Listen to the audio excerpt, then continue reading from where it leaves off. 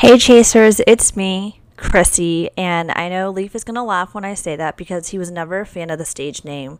He absolutely hated it, and he actually told me that he thought that CC was gross prior to all of us. He didn't say that CC was gross, he just heavily implied it. And that I should use my real name, but you know what, we're here now. Honestly, in the beginning, I was scared, and you have to be careful with the internet of being doxxed and all this other stuff. But at the end of the day, what truly scares me now is unsolicited feedback. But we'll get to that. In case you've been wondering where the podcast is, by the way, if you're not following my main Twitter where I tweet like stupid shit all the time, but also updates about this podcast, you can follow it at Mean Little Asian, which is what I am, Mean Little Asian. It's also in the description of every podcast episode. But in case you didn't know, something pretty exciting has happened with my life. But we'll get into that. So the reason I've been a little bit MIA is because I've had a pretty cool opportunity. Honestly, one that I made. I was kind of awkward about saying that I made this thing, but I've made so many different things. Not children yet. But so basically what happened was, long story short, but it's still going to be long because I can't help it. I'm a Leo. In case you didn't know, and I've said this on a few episodes, I actually work in fundraising. So for a very long time, I've kind of had this feeling that I'm not really doing what I should do. And it was really hard for me to admit that because, I'm someone who makes plans, 3, 5, 10-year plans. And I made a plan for myself years and years ago. And I said, by the time I'm 20-something, I think I said by the time I was 27 or 28, I wanted to be a director of development. I did that, by the way, by the time I was 22. But I made all these plans and I thought to myself, oh my gosh, I'm going to be a director of development one day for a really cool nonprofit and I'm going to be there forever and help them achieve their goals. And then I came to the realization that being a director of development for a nonprofit forever entails a lot of things. A lot of things and a lot of feelings I didn't anticipate. I didn't anticipate that I'd feel like none of my opinions and thoughts would matter. I didn't anticipate that I would be sitting there awkwardly in a room full of people who looked nothing like me and that I would be one of the youngest people in the room always and probably the only minority. I never anticipated that I would sit there and watch people who knew nothing about certain communities and certain people out there, people who had never lived these experiences or even remotely understand them, make changes that would affect a population, community, or a system for a very long time.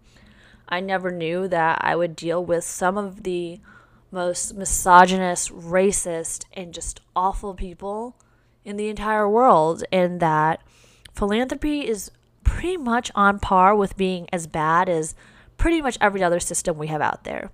It's very racially skewed, and of course, there's a class element to it, but it just made me feel bad. The role that I had in this greater machine didn't make me feel like I was doing what I needed to do.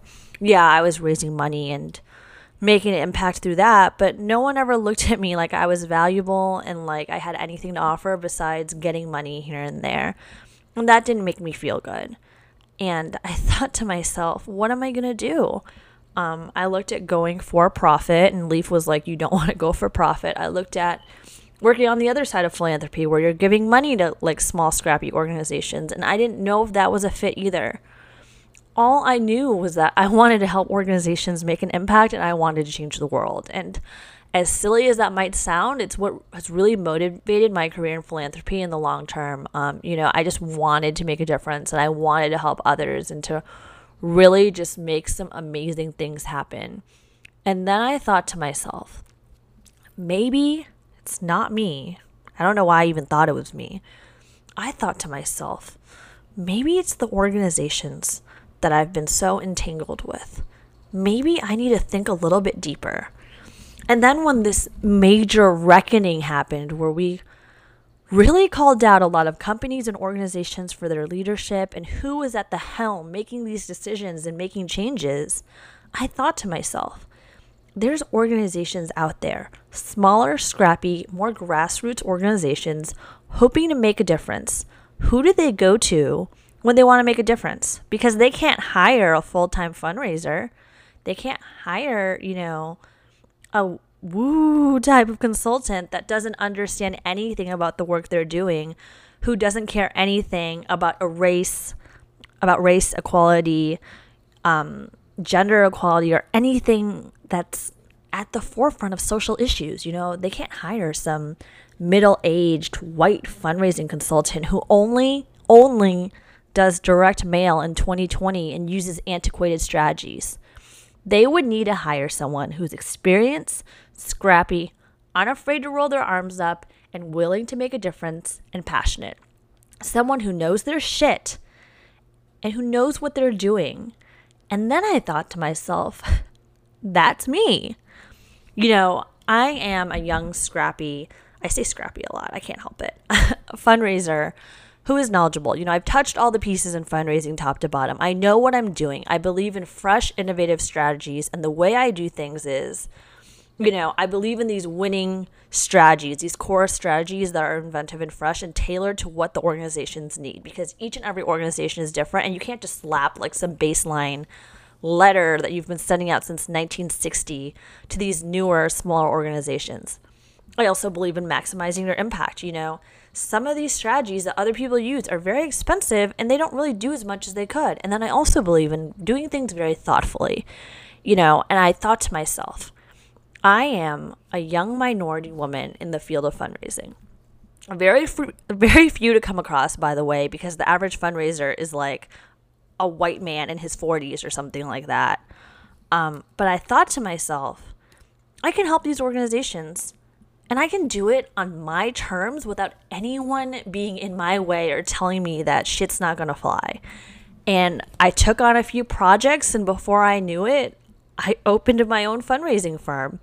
I opened my very own, run by me. I'm president and principal consultant, boutique fundraising and communications firm. And I know people doubted me because in the beginning, there were a lot of people from Twitter all up on my LinkedIn. One, I don't need to defend my credentials to any of you. And two, super weird. And a lot of people who had a lot to say passive aggressively. And you know what? I didn't care. I think that if me starting this podcast shows people anything, it's that, one, I don't care and I'm just going to do it. And that's what I did. I just did it. I started signing on clients. And before I knew it, I had found my perfect place in the universe and was able to make some real profound change in helping these organizations. People who would reach out to me, who were often BIPOC, they would say, I want to start this organization. This is what I want to do. I don't know what to do and I need your expertise.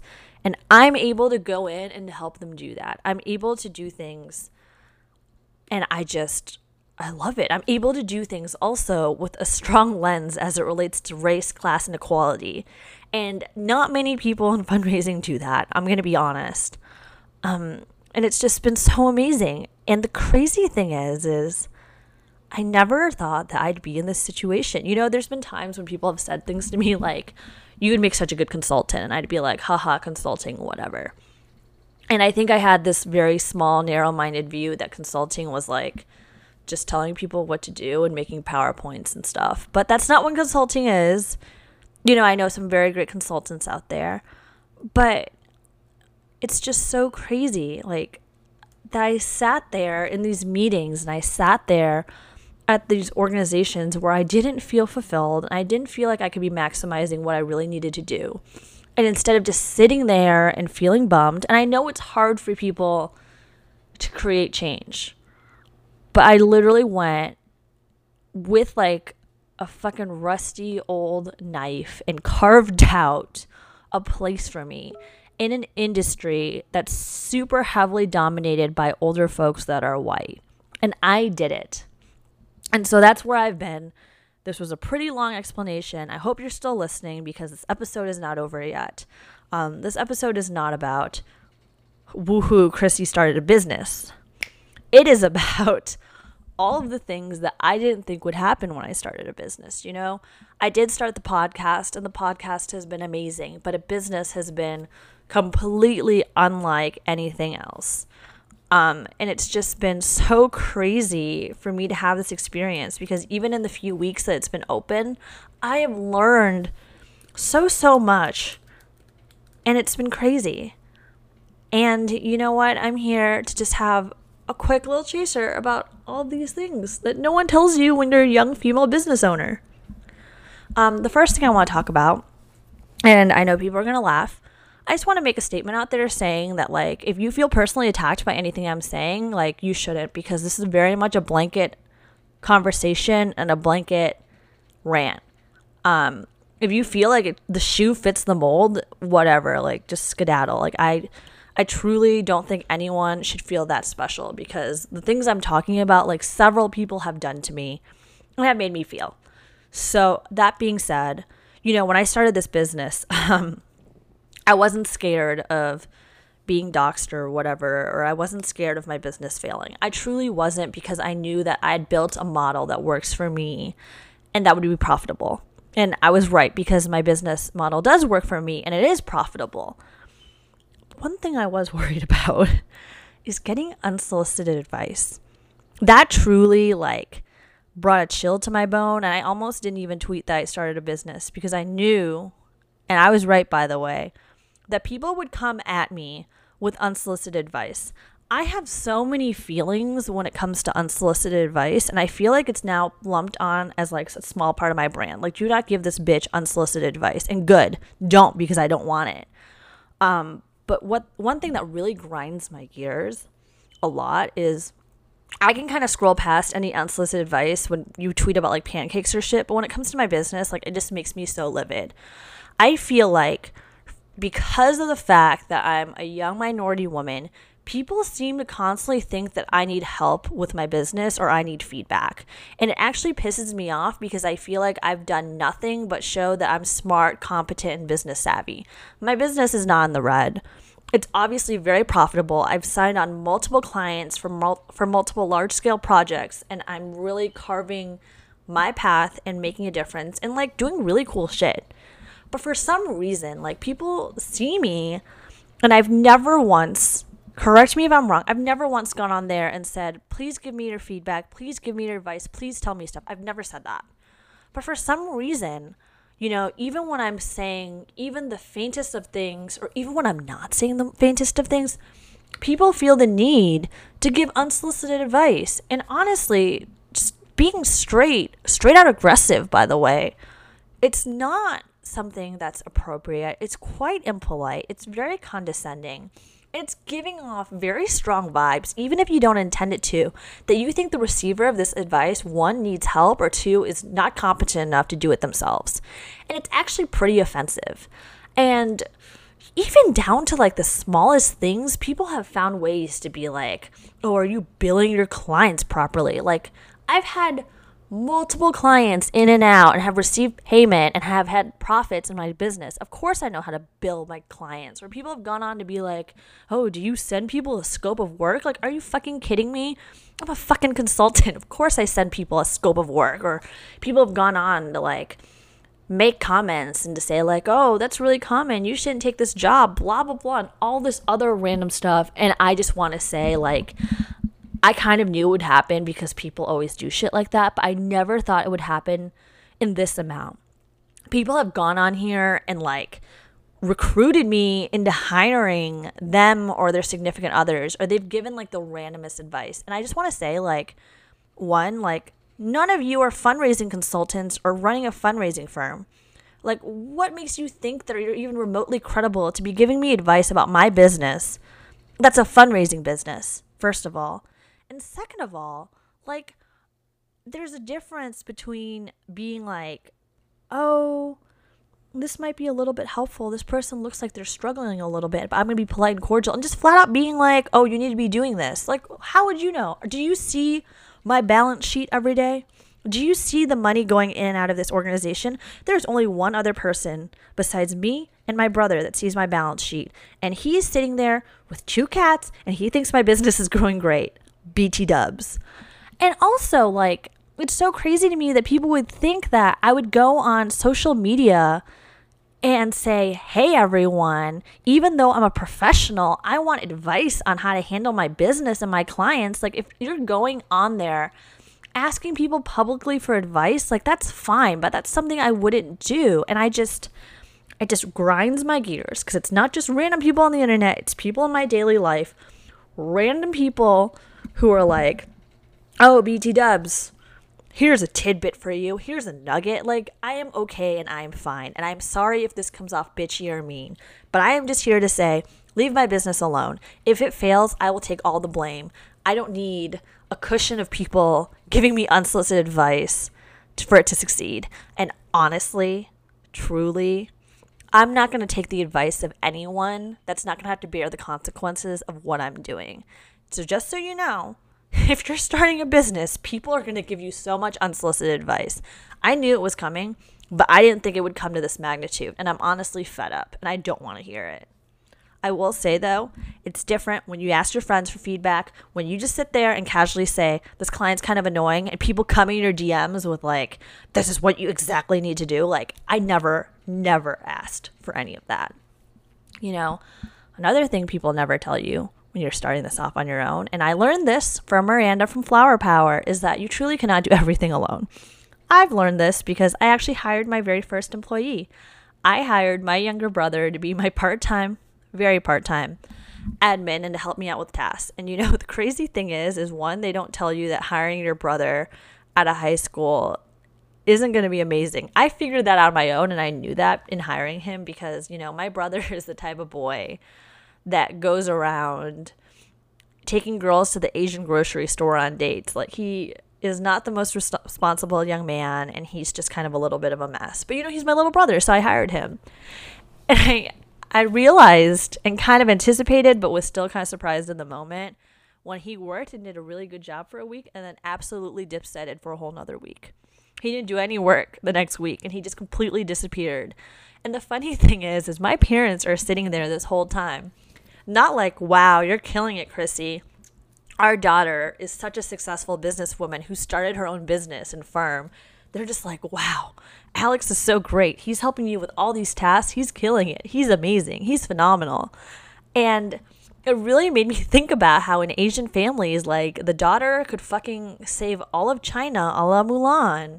And the son could just, like, swing a sword back and forth. And the parents would be like, oh my God, greatest son ever. Can't believe I gave birth to you. You truly honor our ancestors. Because my parents were sitting there, as my brother did, literally bare minimum basic tasks, and they were just like, he's so talented and so smart. But yes, he disappeared for a week, and when he came back, he asked for a raise.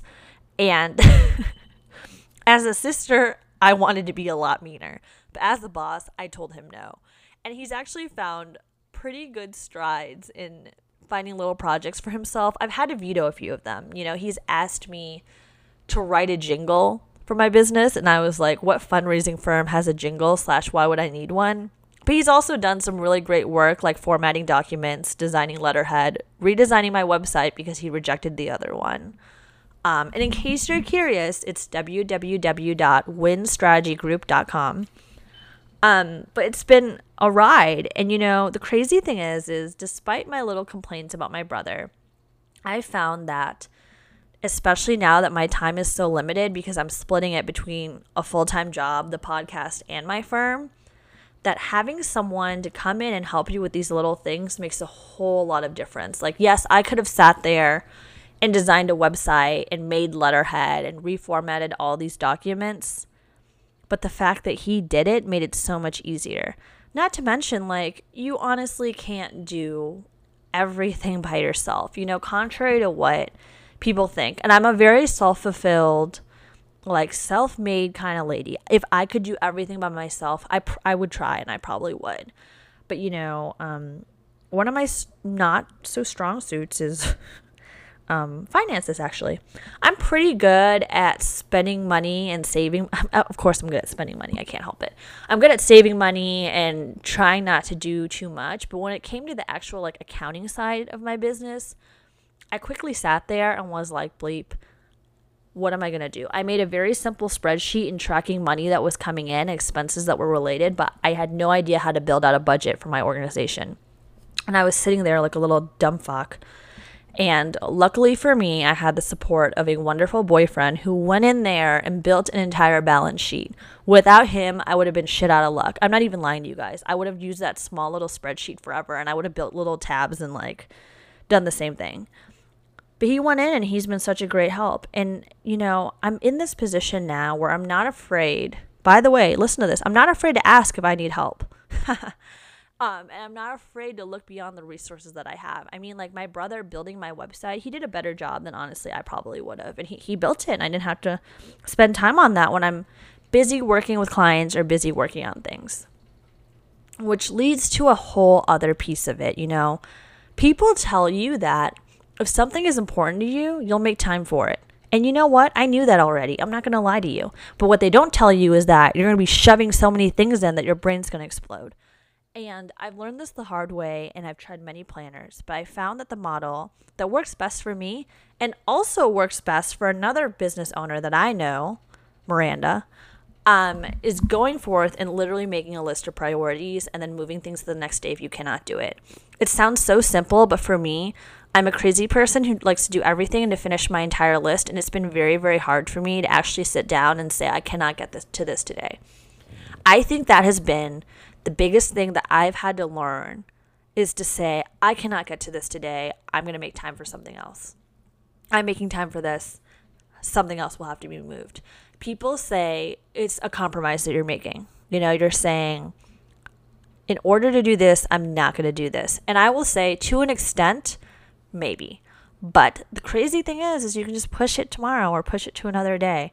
And that's actually kind of helped me feel a lot less stressed and a lot less worried. I've built things out to where I still have time to be ridiculous and stupid on Twitter. Well, less time for that now, but I still have time to make a podcast episode or to record things.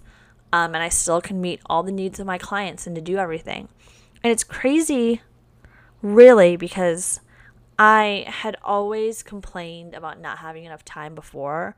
But now that I've made and carved out time for my business and to run it, I truly have no time.